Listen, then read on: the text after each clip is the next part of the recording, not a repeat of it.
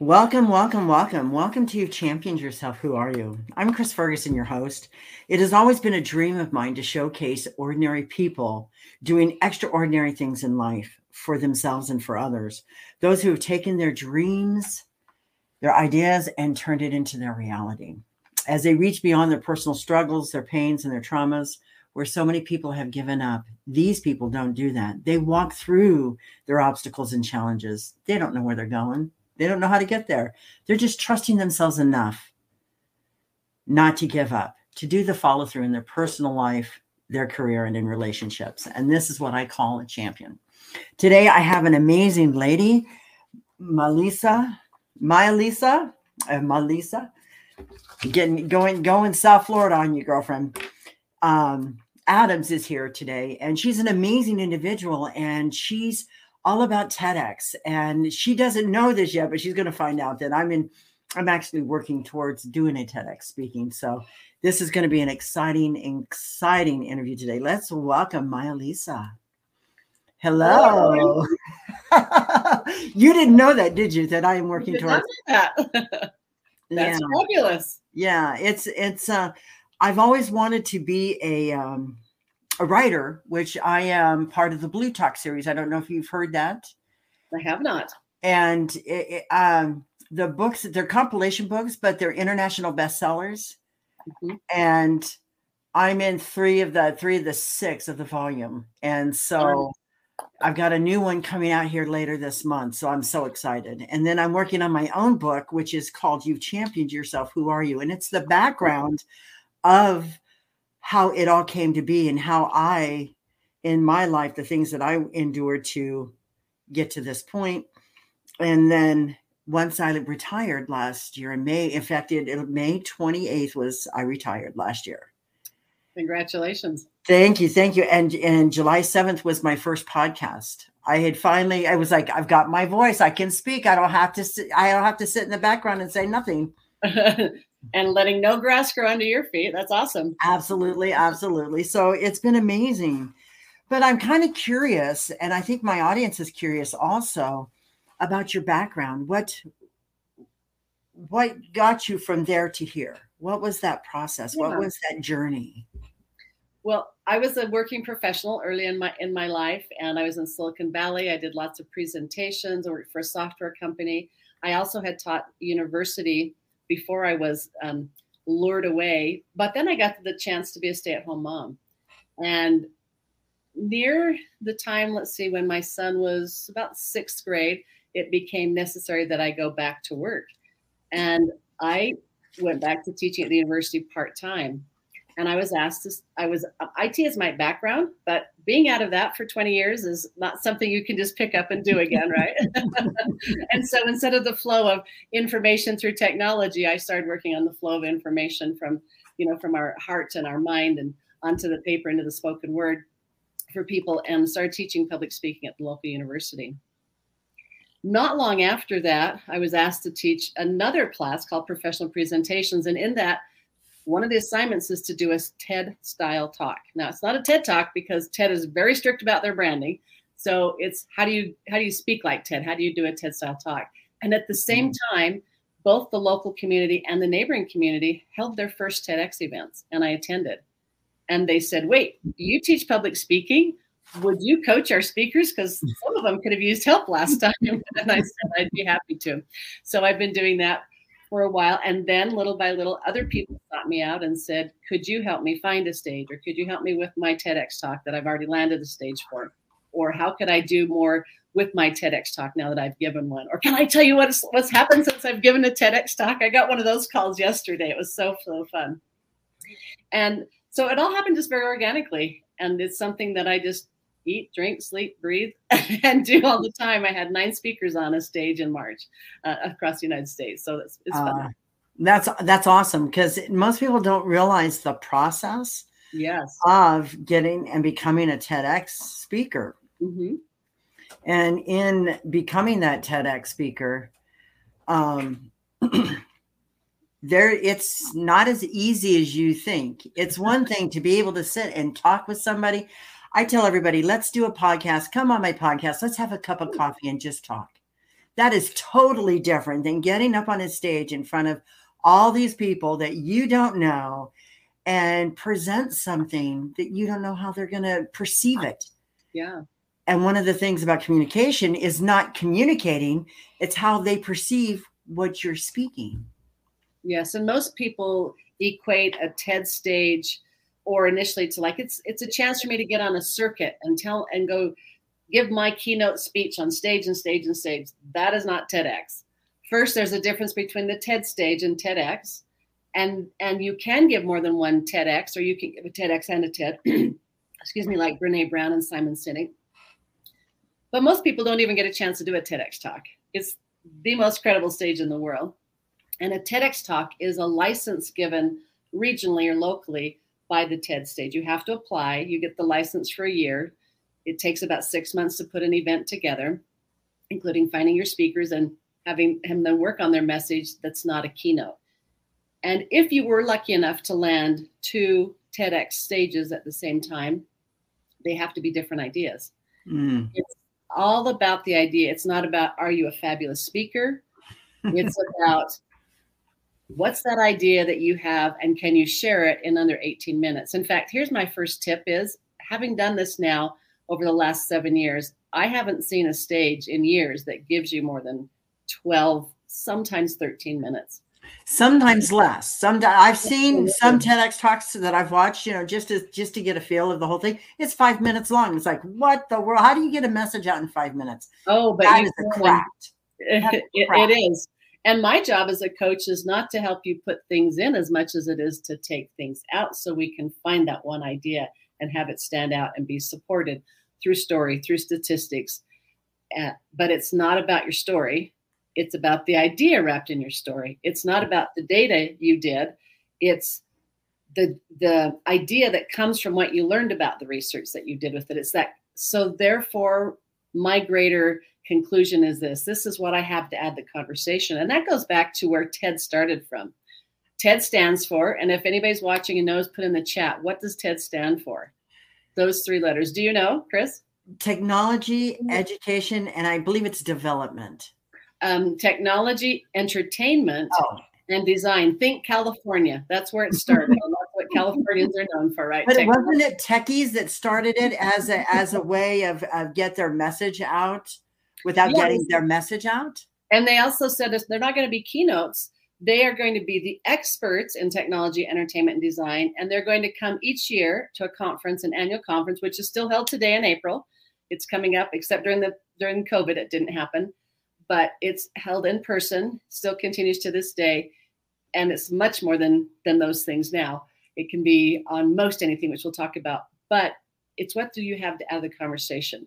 What's an idea that your audience, your fellow experts, can implement to make life easier for them? It's all about the idea. I love that. And like I said, I thought I knew it was technology. I thought it was education instead of entertainment.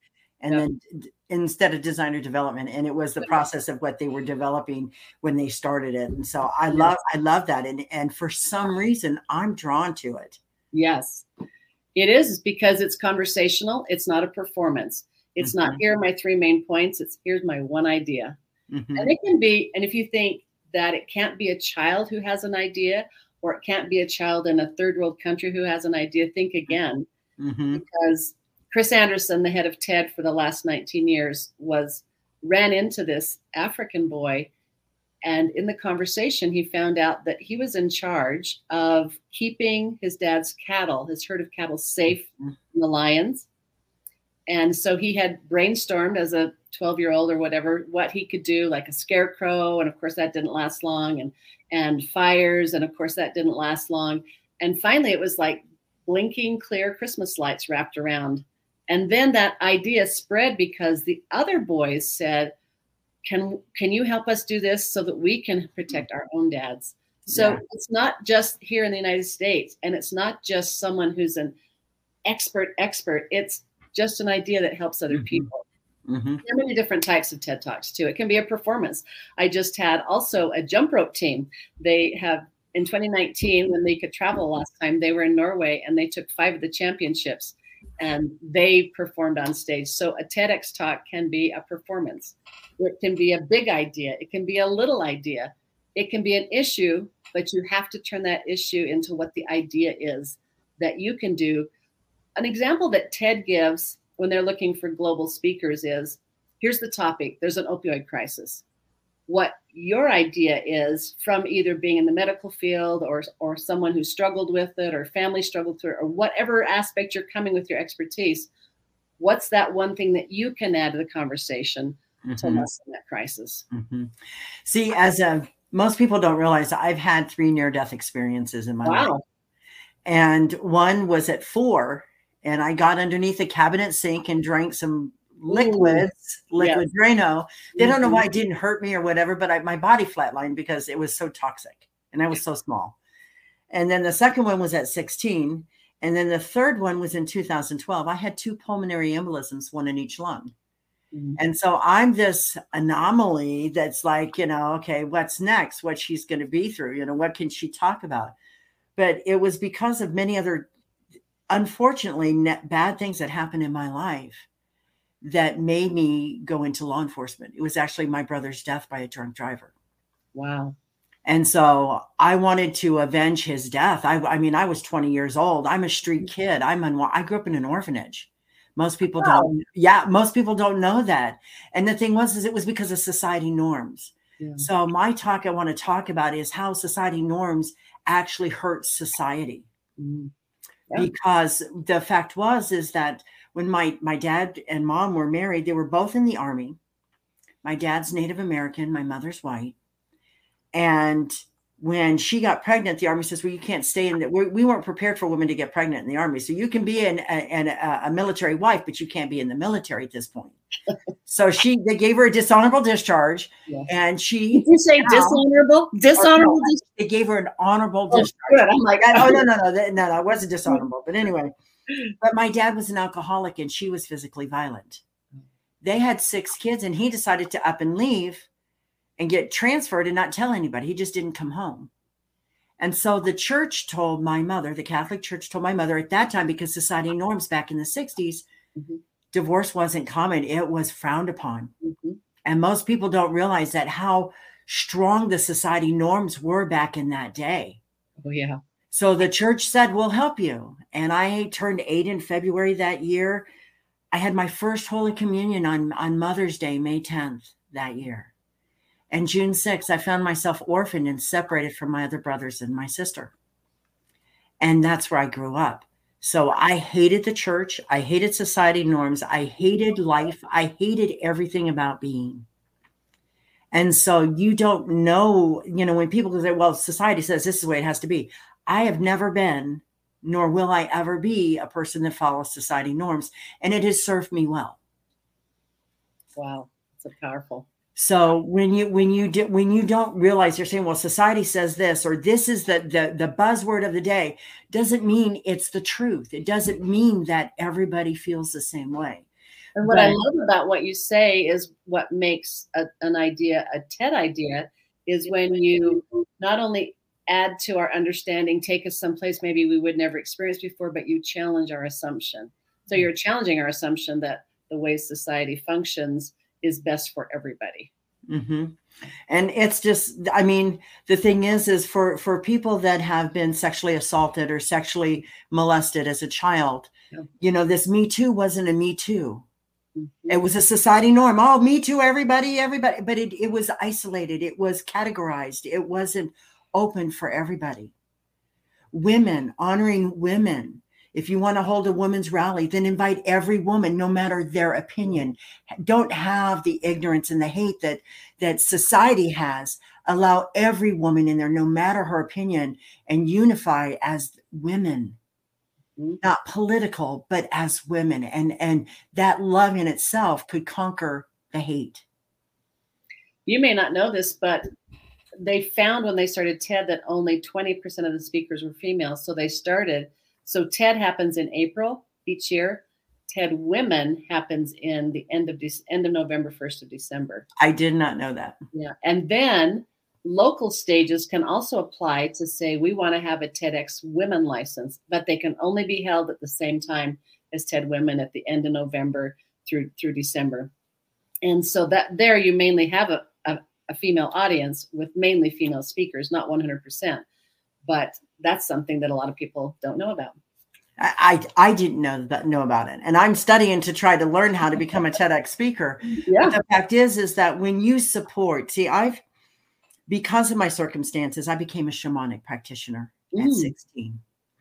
And it's all about getting in harmonized with your divine masculine and your divine feminine. All my life, I worked in my divine masculine, being in law enforcement. In the time that I was in it, it was a male's dominant world. And when I I was working there and went through several different things and went out to the penitentiary, which was a men's penitentiary. I was one of 3 women working there at the time. And so the fact is it was a dominant male situation. But when you can handle yourself and hold your own space, you earn that respect. And that's always where I came from. Yeah. I mean, even people would want to know, what was it like to be in that? Well, it was crazy because it was dominantly male. But the thing is I did have a man come up to me, 70 years old or something.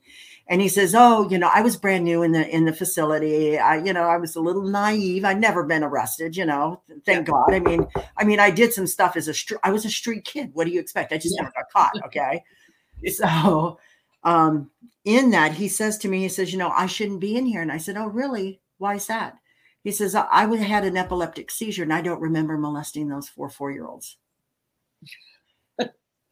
Every cell in my body was like somebody had just doused it with gasoline and lit it on fire. I had such an angry understanding of it. And I said, listen, let me explain some things to you. 1, I'm not stupid. 2, the last thing that's going to get erected in an epileptic seizure, look this up, because if you don't know anatomy, you need to find out about it, is going to be your penis. You better get the blah, blah, blah away from me before I come out of this control housing and show you what a woman can do to a child molester. Yes. Wow.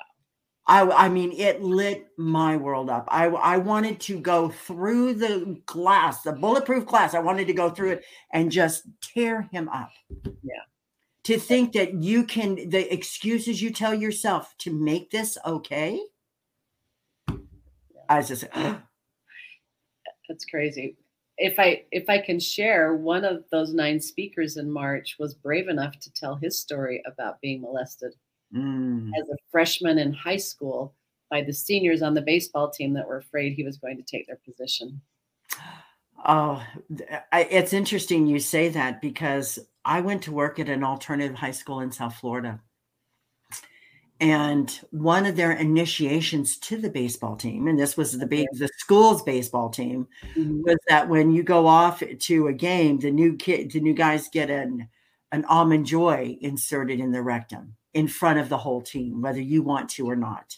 Oh my goodness. And so, I mean, it's the coincidence of this happening compared to what I had to do the investigation. That's why I knew it was, I'm like, it's a smaller world that we know. He said, I was not going to tell anybody, but there was one other boy who was, and he told his parents, and they came to tell my parents, thankfully. But the blame all, came on me. But he said, as he told the story, how then a female detective came to gather evidence.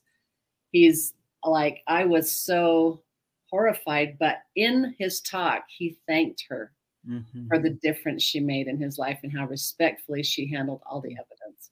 That was powerful. He ended up getting a standing ovation just by sharing that and the way he'd crafted it. We worked hard because I said, you're going to get triggered. You're going to have to see your therapist. You're going to have to think of legal things and so forth. But if it's okay with you, I have something that he gave me. Sure. Show it to me. I'd love to. So, this is going to be video. This is videotaped, and I have a YouTube channel with You've Championed Yourself. Who Are You? So it will be on there. So please feel free. Great.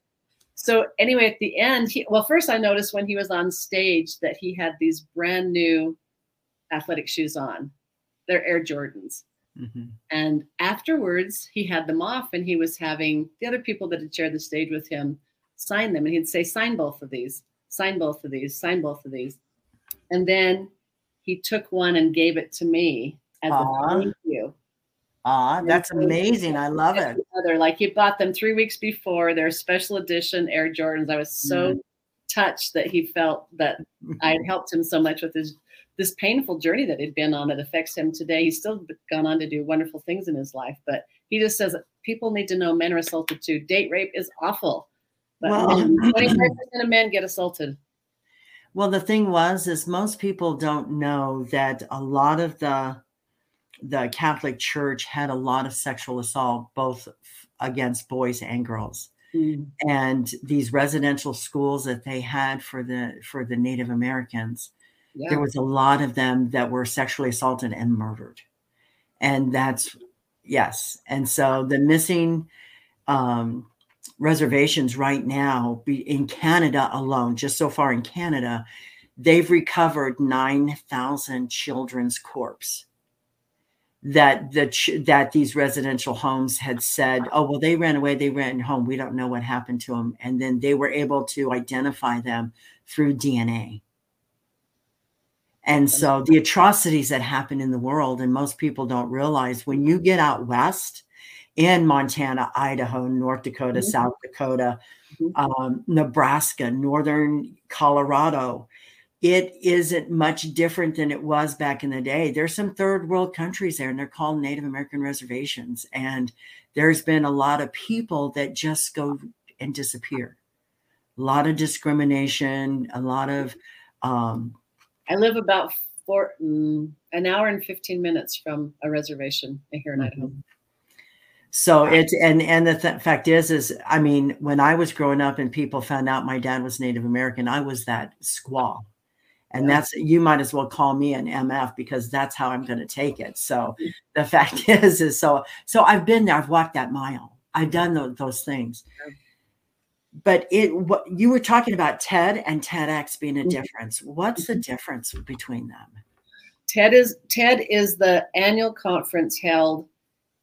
And then if people started saying, well, we'd like to have a TED event at our university, in our town.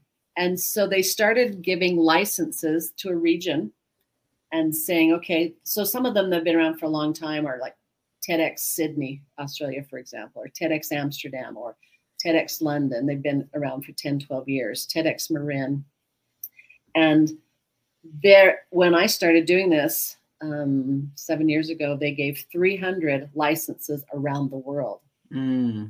Now there are 3,300 licenses given around the world. Wow. So there are many stages, but that being said, well, and to do that, they're all volunteers, they're nonprofits. And so you don't get paid to organize a TEDx event, and you don't get paid to speak at a TEDx event either.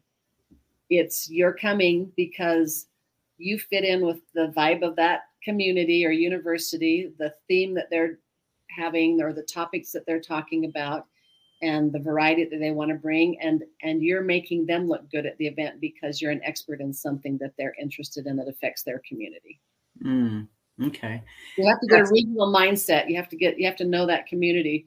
An example is TEDx St. Louis just had their speaker applications open, and they closed April 1st. And they said, if you don't have an intrinsic tie to St. Louis, and somehow don't apply.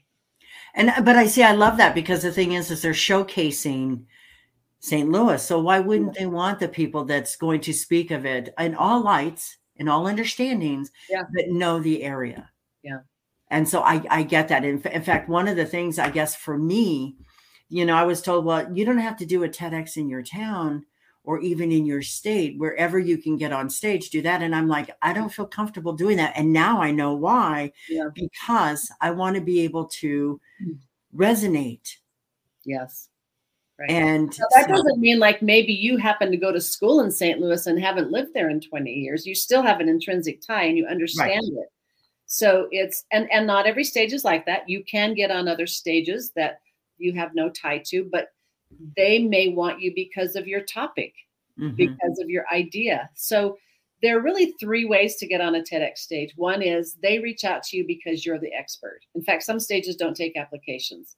TEDx in Provo, Utah, TEDx BYU, they reach out to the experts. And that's pretty much the same thing on the TED stage too. You can apply. You can go. Anybody can go to TED.com right now and apply to be on a TED stage, but it's pretty unheard of. unless there's something just like, wow, in your application that gets them there. So typically some stages say, we don't take applications. We decide what issues, again, for our community, and then we go find the experts on that we're aware of. Others get recommended. And most people know about Simon Sinek being a TEDx speaker years ago at Puget Sound. And he wasn't even the one who was asked to speak, but someone else was and said, you really need to hear from Simon. And so he was recommended instead. And then there are others, you can nominate someone that way too, but then you can apply as well. And it's pretty common right now with people who are, coaches and so forth. Well, let's just have you apply to 60 stages and everything. I like to have you look for ones, what's available now, coming up. But to me, it's like going to work for a company. Not only are they seeing if you're a fit, but you're seeing if they're a fit. Right. And so you don't want to apply if you're not a fit. I mean, you can play the numbers game, but you're going to have a such better experience if there really is a connection there. I kind of felt that. I felt that. And so that's why I'm taking my time. I've got so many irons in the fire right now that, I'm like, no, I want to give this 100% of my time. Yeah. I do. When you say that, you do want to take your time, because it does take about 6 months to put your TEDx talk together. In fact, if you were looking to apply today, like St. Louis that just closed April 1st, they're going to let people know on the 8th. So we're April 5th. So in 3 days, people will know if they are chosen to audition. They'll have 30 auditions. And then by the end of the month, they'll tell you whether you're going to be one of their dozen speakers. And then you'll start getting trained right away. But their event's not until the end of October. Right. And I get that. And so I'm like, okay. But it's just most people don't understand the back thing. Oh, I'm just going to be a TEDx speaker and just, go and do this. And that's why when I saw you were coming on my podcast, I was like, yes, not only is this topic dear to my heart because of what I'm doing, but it's also people don't understand. They don't know the backstory of it. And so that's why for those who want to become public speakers, for those who want to do different things, I'm currently the president of my Toastmasters group here locally. Yeah. So, and that helps out tremendously because all the ums and the ahs and the buts that you speak when you normally speak, and it's a distraction. It's kind of it's like as I say, it's like I have said it today too. But it's like that disassociation, because when you say but, it disassociates the topic from what you're going to say next. But it's also an ending, and you can lose people with a but. And you can lose people's attention. It's like 3 seconds you have to keep people entertained, to keep people engaged nowadays because of society norms. I'm going back to my society norms. So I just put in the chat between us something I was asked on a forum a while back, like, what are you really looking for in a TEDx speaker? Because I've seen, over 1,000 applications, and I know why someone gets picked and why they don't get picked. And so from that, I came up with the 10 things off the top of my head, which I've kind of talked a little bit about. Like you have to know what they're looking for. You got to basically you're trying to get in the head of the organizer. And you might have university students organizing an event. You might have middle-aged people. You might have older people. You might have a mixture. You might have just a couple of people organizing. You might have a dozen people help organize. They're different sized stages, and not all stages created equal. But in general, you want to get in the head of the organizer, just like you would if someone you might want to be employed by, like looking for a job. So anyway, if anyone's interested, they can certainly go to that link there and download the top 10 things that a TEDx speaker coach is looking for in a TEDx speaker. That's amazing, because when people have no idea in what's fact, going on. 95% of applicants are rejected. Do you want to know why, Chris? Yes. Because on their application, they just treated it like a cookie cutter. They didn't answer the question that stage asked in the way that they asked it. Yes, there are common things. I want to know these 4 things. What's your idea? What will people take away from you sharing that idea? Like, it's not meant to be inspirational or motivational. It can be, but it's an idea that can be implemented. Mm-hmm. And I'll stop there and tell you about Joe Smith, which I like to share him. He was, I think, in his 70s when he gave his talk a dozen years ago. And it's a short talk. I think it's 4.5 minutes. It's one of those under 5 minutes or less. He gets up there and he gives this big statistic. And then he says, so the way we can fix that, and it's basically about saving trees or the amounts of paper, whatever, is that when we're in a public restroom and we wash our hands, if we would shake them off 12 times and then take one paper towel and fold it in half so that that tertiary twist helps absorb the water, we'd never need more than one paper towel, which then, of course, would help save all this, whatever. Mm-hmm. Now, you know, it's a sticky idea when a dozen years later, you're talking to someone in Australia about this, and they say, I was just in the airport, and this woman was shaking her hands and folding the paper towel. And I said, Joe Smith, and she said, you got it. So that, and I can't go into a public restroom now without doing that. Well, I one of the things that I saw, I'm a huge fan of Dyson because they're ecology and efficient. Everything they do, they want to make sure it's good for the planet. Mm-hmm. And I'll tell you that story here, and the other half of that story here in a second. But in Phoenix, I just flew to Maui. Oh, wow. And in Phoenix, we were there, and I went to the bathroom, and they have a faucet with 2 bars hanging out. And the fact is you put your hands under the water, you get the soap, you put your hands under the water, you wash your hands, and then you turn your hands upside down, and a Dyson blower, those bars are a hand blower to dry your hands. So you don't even have to leave the sink. So the water is going back down there. So one, it's safety efficient, it's paper efficient, and you're still getting the sanitation that you need. And I thought, oh, this is amazing. This is amazing. Yeah. And see, those innovations are important. In fact, I have a client right now who has a cool invention for women's sanitary disposal, because when you have a heavy flow, it's kind of a mess and they don't want you to flush it, right? And it's a huge problem if you do. So I'm really excited for when she gets to get on the stage and talk about that. You have to be careful about, I'll go back to the things they want to know. What's your idea? Why? What will people take away from it? Who are you? And why should we listen to you? Mm. But the things you cannot do on a TEDx stage is sell your product, sell your religion, sell your politics, or sell your woo-woo. Right. In fact, most people want to say, oh, I see people have been a TEDx speaker and there's such power in it, and they get jobs and they get speeches over other people. And in fact, there's power in a TED Talk. You're talking about a Toastmaster. I had a client who she had tried 3 times. And then when we worked together, she landed a TEDx talk, a TEDx stage.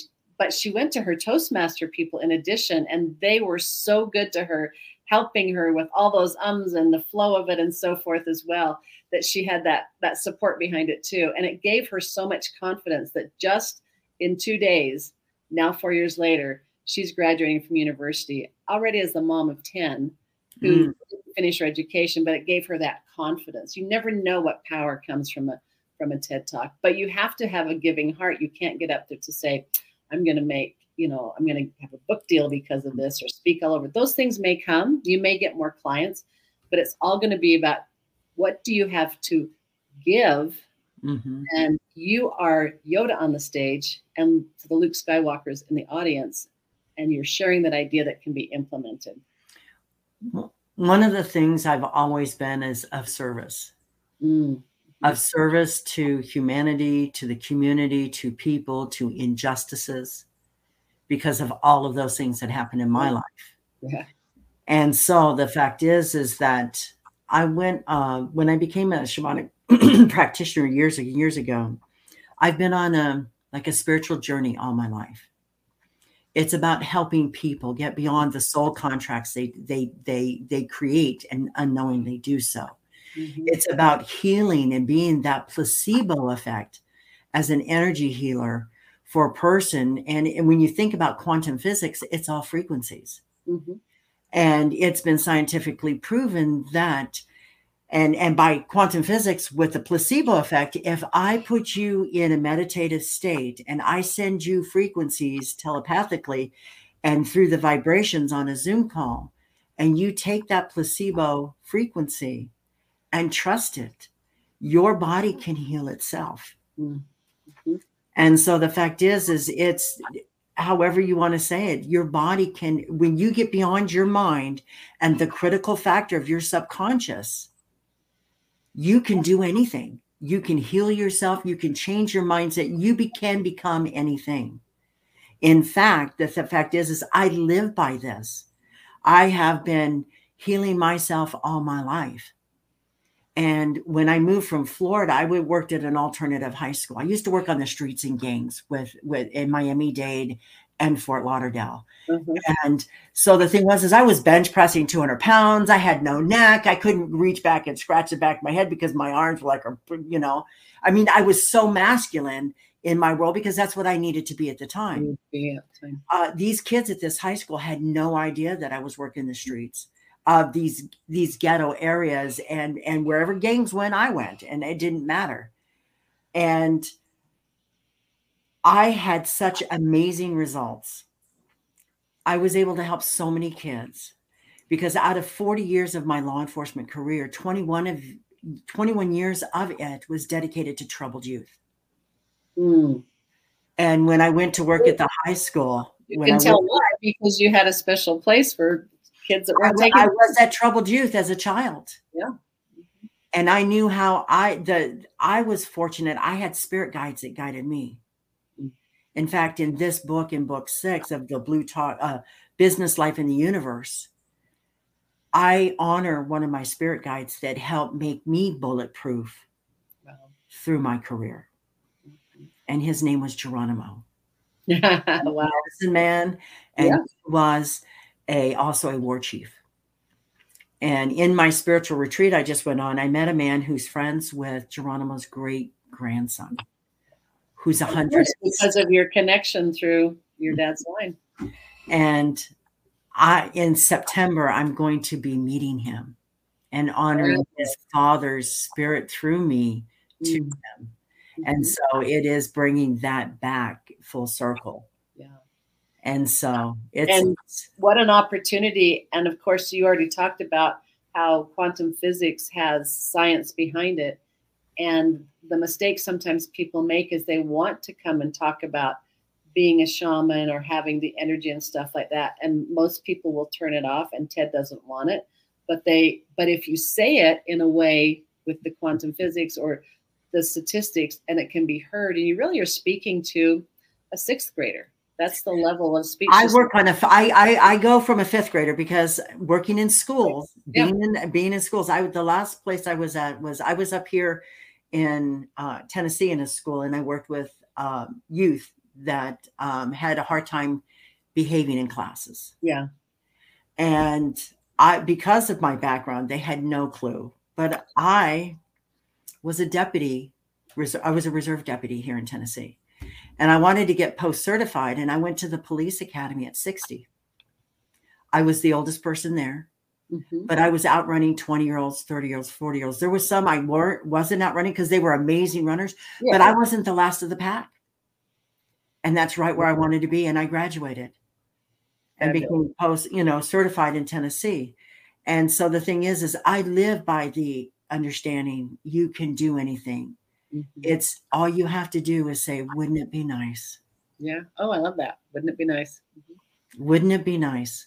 And just do it. I mean, I don't want to quote Nike, but it is just stepping through that threshold, stepping past your barriers, your blocks, your fears, and the uncertainty, and watching what happens once you get to the other side of that door. Wouldn't it be nice? That's a great phrase. And, I want to say that when someone writes a book or does a workshop, it really should revolve around one phrase, just like teaching them that thing of, wouldn't it be nice? And giving examples of how it works and the science behind that and so forth is so powerful. But even having something that completely out of context, you could say to someone in the grocery store or on the street that would help them. It's so powerful. And that's why you can do it in 5 minutes, is just simply sharing that idea and giving an example of it in a sticky way. Having a sticky moment is always impactful. And one of those ways is a story. Another is a shocking statistic. But you can also have some sort of an object lesson. Bill Gates, who hasn't traditionally been a great speaker over the years. He has a brilliant mind, but he's not a brilliant speaker. And when I was in Silicon Valley, I used to get to go to all of these different places, and Comdex was one of them. And he was often a speaker, and I wasn't impressed with the way he spoke, but of course, what he was talking about was great. So, and he'd given a TED Talk before and was kind of teased about it. So he really wanted to make it stick. So when he talked about, and whether you like what he talks about nowadays or not is not what I'm here for. I don't go there. I don't even watch TV. So you're good. It doesn't matter. I'm not non-political here. Yeah. But he takes his audience, who are mainly white men, the owners of all of these huge, Fortune 500 companies. And he talks and he says that we spend more money on male pattern baldness than we do on malaria. Mm-hmm. And then, he's got our attention that way. But then he actually has with him this little container, and he talks about mosquitoes being infected and so forth. And then he opens it and says, why should they be the only ones that have to worry about it? And they are just horrified. They, with all of their privilege, are going to maybe end up with malaria. And of course, he tells them later that they weren't infected mosquitoes. In fact, they weren't mosquitoes at all. He'd just simply taken one of those containers of a stack of CDs and emptied it and taken it out there and opened it for them. But it is a wow moment. It is something that they're never going to forget. In fact, I wish I could remember. I have to go back and find. But the one president of a company, a well-known company, he's like, I am never sitting on the front row again. It had such impact. So you have to do it in a way where it sticks with you. And back when we were talking about giving a gift, a lot of people, like I said, I teach public speaking. That's where I got my start with all of this. And they're like, how do I get over my nerves? And I said, you give. You don't put the focus on, am I going to be judged? Am I going to forget? You put the focus on, I have a gift to share with this audience that can help them. And it's the same emotion, nerves and excitement. And you flip it by your focus on, I have this gift to share. And that's the thing on a TED stage they're looking for. I love that, because I teach my clients to take a moment, just 1 minute, set a timer, and take a deep breath in, hold it, exhale, and then allow whatever fear comes up, and say, why is this? What is this coming up? Why am I fearful? What would be the worst thing that could happen? Yeah. I stutter. What could be the worst thing happen? I burp, I fart. What would be the worst thing that could happen while I'm on stage? Right. But what would really happen is that as you see your fear, it's no longer a fear because you identified it. Mm-hmm. And it's a psychological way of releasing that fear, so that now it's like, when you get laughter mixed overcoming fear, all of a sudden it's just like, what was I thinking? I was holding myself back. I was preventing myself from becoming my best version of me. Wow. Beautiful. So when I thought about, getting on TEDx one time and just doing that one, why are people so afraid of public speaking? Are they afraid that somebody's going to, again, judge them, assume who they are, evaluate them, criticize them? Well, oh my God, what if I farted, or what if I burped, or what if I threw up on stage? What would be the worst thing that could happen?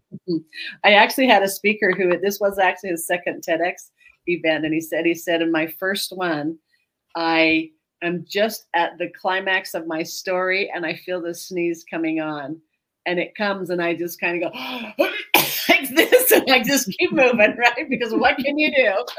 Exactly. The thing is when most people do more harm to themselves by overthinking things than actually just doing it. Yeah. Instead of thinking, what's wrong with me, is like, what's right with me?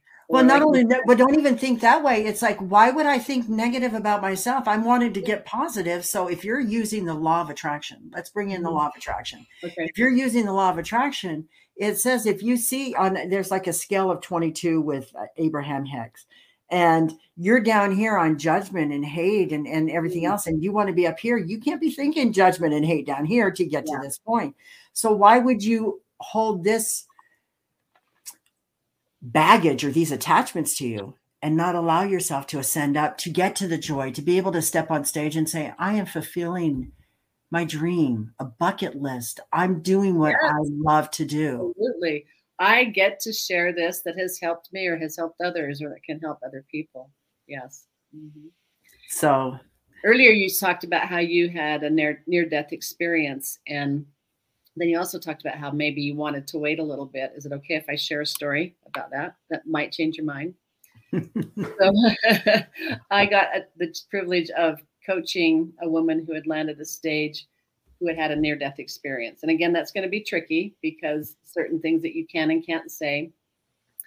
But I was so proud of her to move forward and to do it. And she gave it the first Saturday, March 2020. Mm. And if she had waited, that stage wouldn't have been able to do it because a neighboring stage was shut down. All the stages were shut down just 5, 6, 7 days later. And that stage, that particular stage, she had been, has not even come back yet. Mm. So if she had waited, she'd never had the chance because 13 months later, she passed away. Ooh. See, and so this is, oh, yeah, well, no, and I get that. I get that. But see, fortunately, my crown is just going crazy. My crown is just What's it doing? Well, it's just tingling. It's just tingling. Yeah. I've been having this for the last week. And so it's like, okay, I get the energy. I get the energy, the frequencies. With me, I have an intimate relationship with the Creator. We talk one-on-one every day because I keep telling him, why am I still here? That's the question. Yeah. Why am I still here? From 4 to 16. Yeah. Well, see, the thing is that the sequence is 4 near death, 16 near death, 20, my brother was killed by a drunk driver. 22, I had uterine cancer. Wow. Yes. And I was a single mom. The hardest thing I had to do was call my ex-husband and say, hey, by the way, I'm having surgery. I don't know what's going to happen. This is where our child is. And they're going to notify you if I don't survive to come get her. And that was my biggest fear and nightmare, is that something bad was going to happen. And being a single woman, and even though I had detached from the Catholic Church because of all their indoctrinations and programming that they did, that hit me hard on the fact that all of a sudden now I'm a single woman with a child and incapable of having any more children. And I wanted 6 kids. I wanted to be that mom of 6 kids that could show 6 kids they could be loved. Yeah. And all of a sudden it was no longer an option. And it rocked my world. Then I had a head-on car collision. And then in 2012, I had the pulmonary embolisms. I go through the police academy. I'm in the schools. I don't get COVID. I've got Down syndrome kids pulling my mask off my face and kissing me on the face. I love you, Chris. I love you. And it was amazing. I leave. I go to a seminar, come back, and I get COVID. Wow. After I had retired. And I was like, oh, wow. I was sleeping 17 hours. I was sleeping 17 hours a day, and it was like a spiritual thing for me. It really was an attack on my spirit. And as I got over it, it was like all this stuff happened. And I was just like, wow, people aren't talking about the effects of COVID. I don't want to get political about anything, but there are a lot of effects of COVID. People aren't talking about it, and they should be. It could save people's lives. So again, it is a being of service. And this is just the stuff that happened to me and my husband. So it was kind of crazy, but she had I think, oh gosh, I can't remember. It's like 6 or 7 near-death experiences in her 30 years, and knew she was here on borrowed time, but knew she needed to share that experience. And in fact, one time I asked her some questions. She said, if you've seen it in a movie, it's because someone's experienced it. And I agree with that. I'm actually, because of my journey, I went to Mount Shasta last year in September, and it's the root chakra of the earth. And most people don't know that. And it's also the manifestation mountain.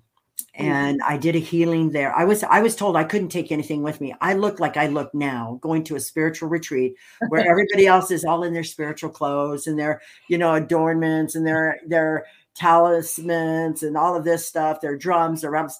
I was told not to take anything with me. I was supposed to go there like I knew nothing. Yeah. So I was told I could take my crystals I wanted to get used for healing of Shasta. And up until that point, Shasta was closed. There was no snow on Shasta. There had been no rain. There had been no precipitation. There was fires in the area and had been for the last 5 months.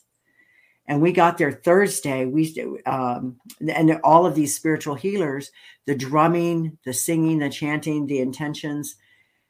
Thursday night, Friday, it started raining. It rained all day Friday. It rained all day Saturday. And Saturday afternoon, we weren't sure if we were going to be able to get up to the ski lodge at Mount Shasta. And 4 o'clock that afternoon, they were able to send all the fire trucks home because the rain had put out the fires and opened up the gate for the first time to go up to Shasta. So we go up there. I'm doing my healing. There's a lady there. And I mean, it's like 30 degrees with like a 40-mile-an-hour wind. And she has her glass singing bowls. Glass singing bowls don't play under 32 degrees because it's freezing and it cracks the glass. And so there's a picture of me sitting there sending her energy, and she's playing her singing bowls and they're sounding like angels singing the whole time there. So then I did that. And then we went to Weed, California. I don't know if you've ever heard of it. I have heard of it. Okay. But just for everybody has it, this is actually a town called Weed, and it's been weeds before all of the weed issues going down. And there's a Pluto's cave there, which is a lava tube that came off of Shasta. And in that, I went in there, and I didn't have a flashlight. I had my tennis shoes, a walking stick, and my cell phone. That's all I had. I turned my phone on to try to use the flashlight on my phone. Wouldn't work. I tried to use my phone just to see depth perception, but in the dark, it doesn't work. So I got back to Cave 3, and all of a sudden, people were breaking off, doing their own thing. So I was like, you know what? I've gone far enough. So I turned around, and I just started singing light language, and I was just honoring my presence in the cave. And all of a sudden, this woman, I didn't realize she was sitting in the dark. She says, "Oh my God, I can see your tribe walking with you." I said, "Yes, I feel them. I actually felt their energy." I said, "They healed the love in that inner child that I never had, and I feel complete." And as I continued on between Cave 2 and 3, there's a natural opening, and I felt energy coming towards me. And all of a sudden, this white owl comes towards me, goes up out over the cave and over my head. And I didn't know the meaning of the owl at that point. And so I just started taking pictures in the dark. And when I got out, I had taken pictures of orbs that were all around me, but the rocks underneath me or on the side are in focused. I have a vortex that's up on the upper page. I have a vortex that's on one of the pictures that's the full side length of the page. It's a bluish color. And then there was a vortex in the center that I walked through and didn't know it. But when I came out of that cave, my journey is the journey to Mother Earth's chakras and vortexes. Wow. So the whole reason from Shasta to go to Maui is the vortex of Shasta. It's the energy support of the ley lines. Wow. Plus, Maui's half a heartbeat of the earth. It resonates at 432 megahertz. It's a frequency. Your heart beats at 432 megahertz. The earth frequency is 432 megahertz. Wow. Amazing. So I drummed. I did drumming. I did ceremony. I did at the several different places on Maui. I had met a native Hawaiian. He was the manager of the Marriott there. And I saw him walking by, and I said, "Sir, can I just say I love your necklace? It's beautiful. I've never seen anything like it." And he looked down, he looked up, and then he did this. And he took it off his neck, and he gave it to me. And this is the kukua nut, and it's traditional to Hawaii. So I was in awe. I wasn't expecting that. I didn't think it was totally, I was like, oh my gosh. So we went to hiking into several places and drumming on the black beaches, and this fruit fell from a tree, and I picked it up and I looked at it and I said, "Oh, this is Hiram. This is medicine for Hiram." Well, it was the natural kukua nut in its pod before they get the nut out. And I had gave him a chakra bracelet that I had gotten in Aruba. And I asked my daughter, because we left early, and I said, can you give this to Hiram? And she said, Mom, he started crying. He said it was the most exciting moment of his life, that you gave him natural medicine and you gave him love. And I said, that's what it's all about. That's what the earth is about. And when you can affect people, like my corner affecting your corner and bringing it together in light and love, I promise you, Gandhi, Martin Luther King, John F. Kennedy, Bobby Kennedy, Muhammad Ali, all of these people that spoke and stood in their power for love and light and humanity is what I'm doing now. Is I'm going to all the vortexes and the chakras of the earth and doing a virtual vent from there. But I'm hoping to do a documentary for 5th graders. Nice. To understand the quantum physics of ley lines and the energy of the earth and why it spins. But these are all energy frequencies. These are all understandings. And we don't see the world from that humanitarian side. Plus, it's also harmonizing humanity, which helps harmonize the earth. That's beautiful. And so that's my journey. So again, it's 11:11 here right now. So anyway, as we were speaking that, these are, like I said, when I said I had many irons in the fire, that's what I'm doing. And so September and December, I'm going to Sedona in September and Peru, Bolivia in December to the sacral chakra. Okay. Interesting. So as a TEDx speaker, your mind's spinning like, holy crap. Oh my God, I hit the pager, but it is about giving back and being a service. It is. Yeah. Mm-hmm. No matter what's happened to you, don't allow your past to define you, because that's not who you are. That's incidents that occurred either around you or to you. That isn't you. That's not your core. So, yeah. So anyway, let's get back to the topic. Okay. Well, thank you. Three tips.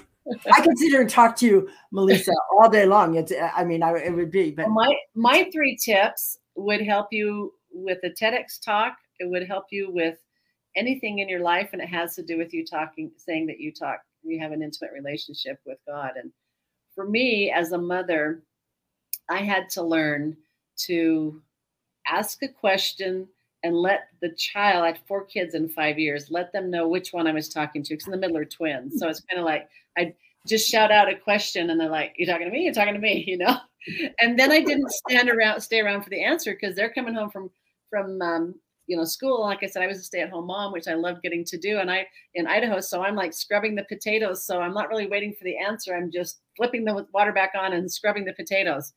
And then, of course, you don't know exactly how to respond, what action to take, because you didn't pay attention, right? And I relate this to my relationship with my Father in heaven, because when I ask, if I ask you a specific question, it's the same thing. But even when it's to God, if I can ask a specific question and then I stick around to hear the answer. And number 3 tip is then I'm brave enough to take the inspired action, even if it seems different than what society or the norm would do. My days go better. I absolutely live by that motto too, because it is asking the questions. It is being clear enough and open enough with no preconceived ideas to wait to hear the answer and then trust it to follow through on. And that has served me well in my life. And if I can, I'll share with you 2 years ago when it was some of the most powerful times for me, because my children and I, their father was in the hospital with COVID at this time 2 years ago.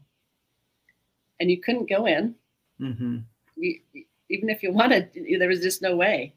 And so it was through my relationship of asking what I could still do outside of the hospital, or what I could do for my children, or what I needed to understand about my children, how I could support my children or his mother, or what I needed, what he needed from the other side, that I used it more deeply and more frequently than normal, and had very beautiful experiences because of it.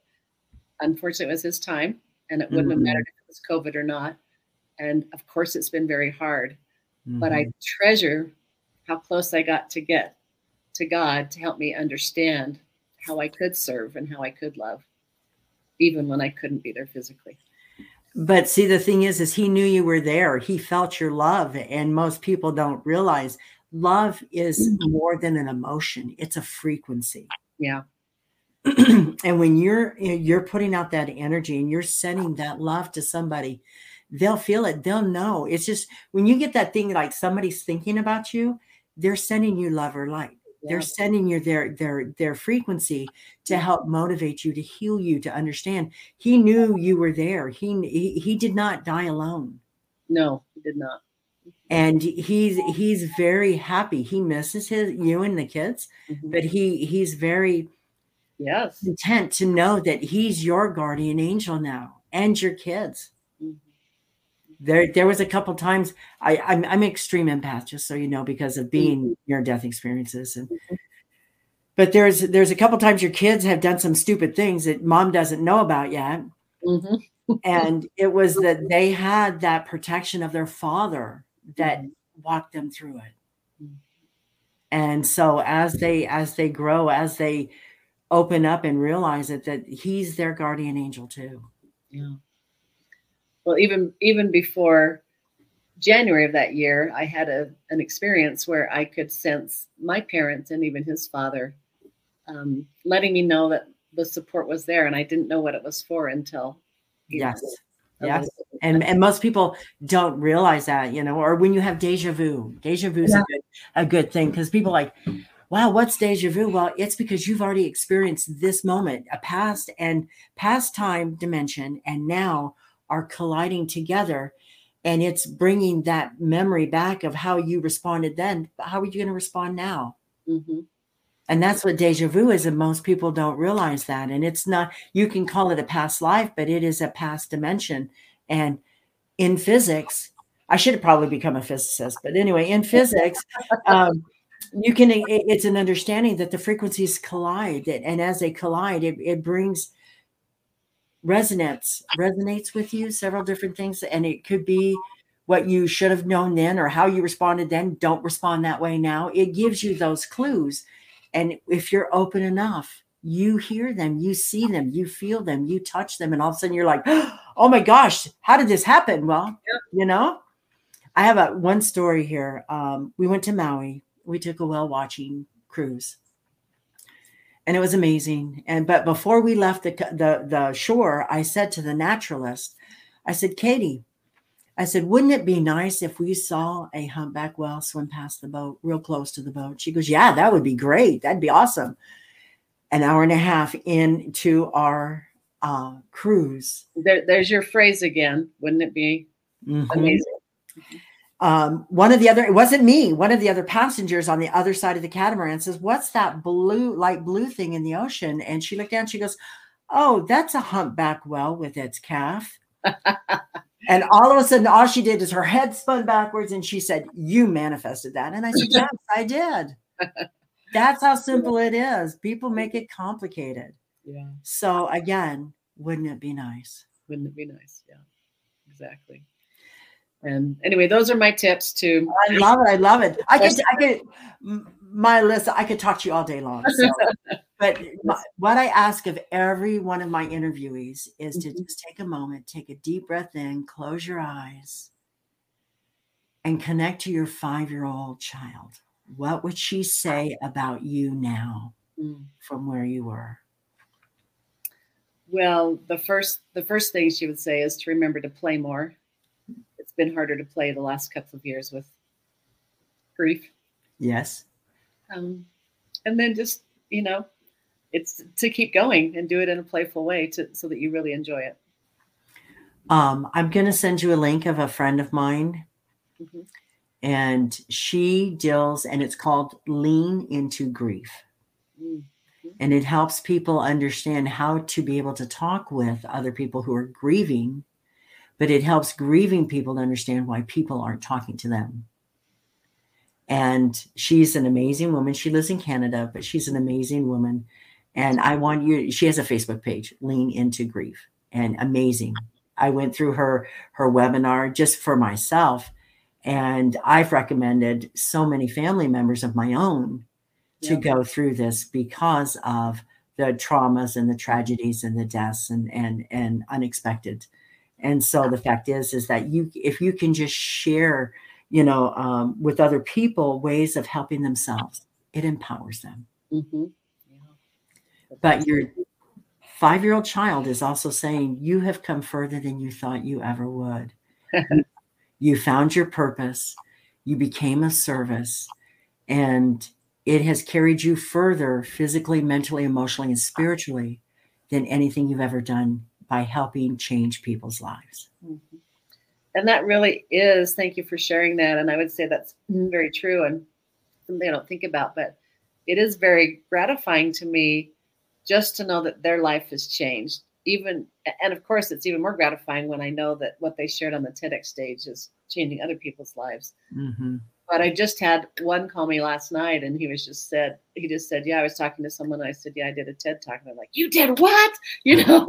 That's so incredible. And he said, I get that all the time. And if it's between me and another speaker, I'm the one chosen, and I've gotten a different job because of it. And there's just so much power. And it's because he's just so giving. And those who are coachable, those who want to give, those who want to share, and those who will go deep, like this gentleman in his 30s who shared his story that you won't know, but I got the privilege of hearing. Mm-hmm. I know that it helped him and it helped me as well. I see it as very symbiotic. And then what goes on the stage will help other people too. Well, most people think vulnerability is a weakness, and it is one of the most powerful strengths you can allow yourself to have.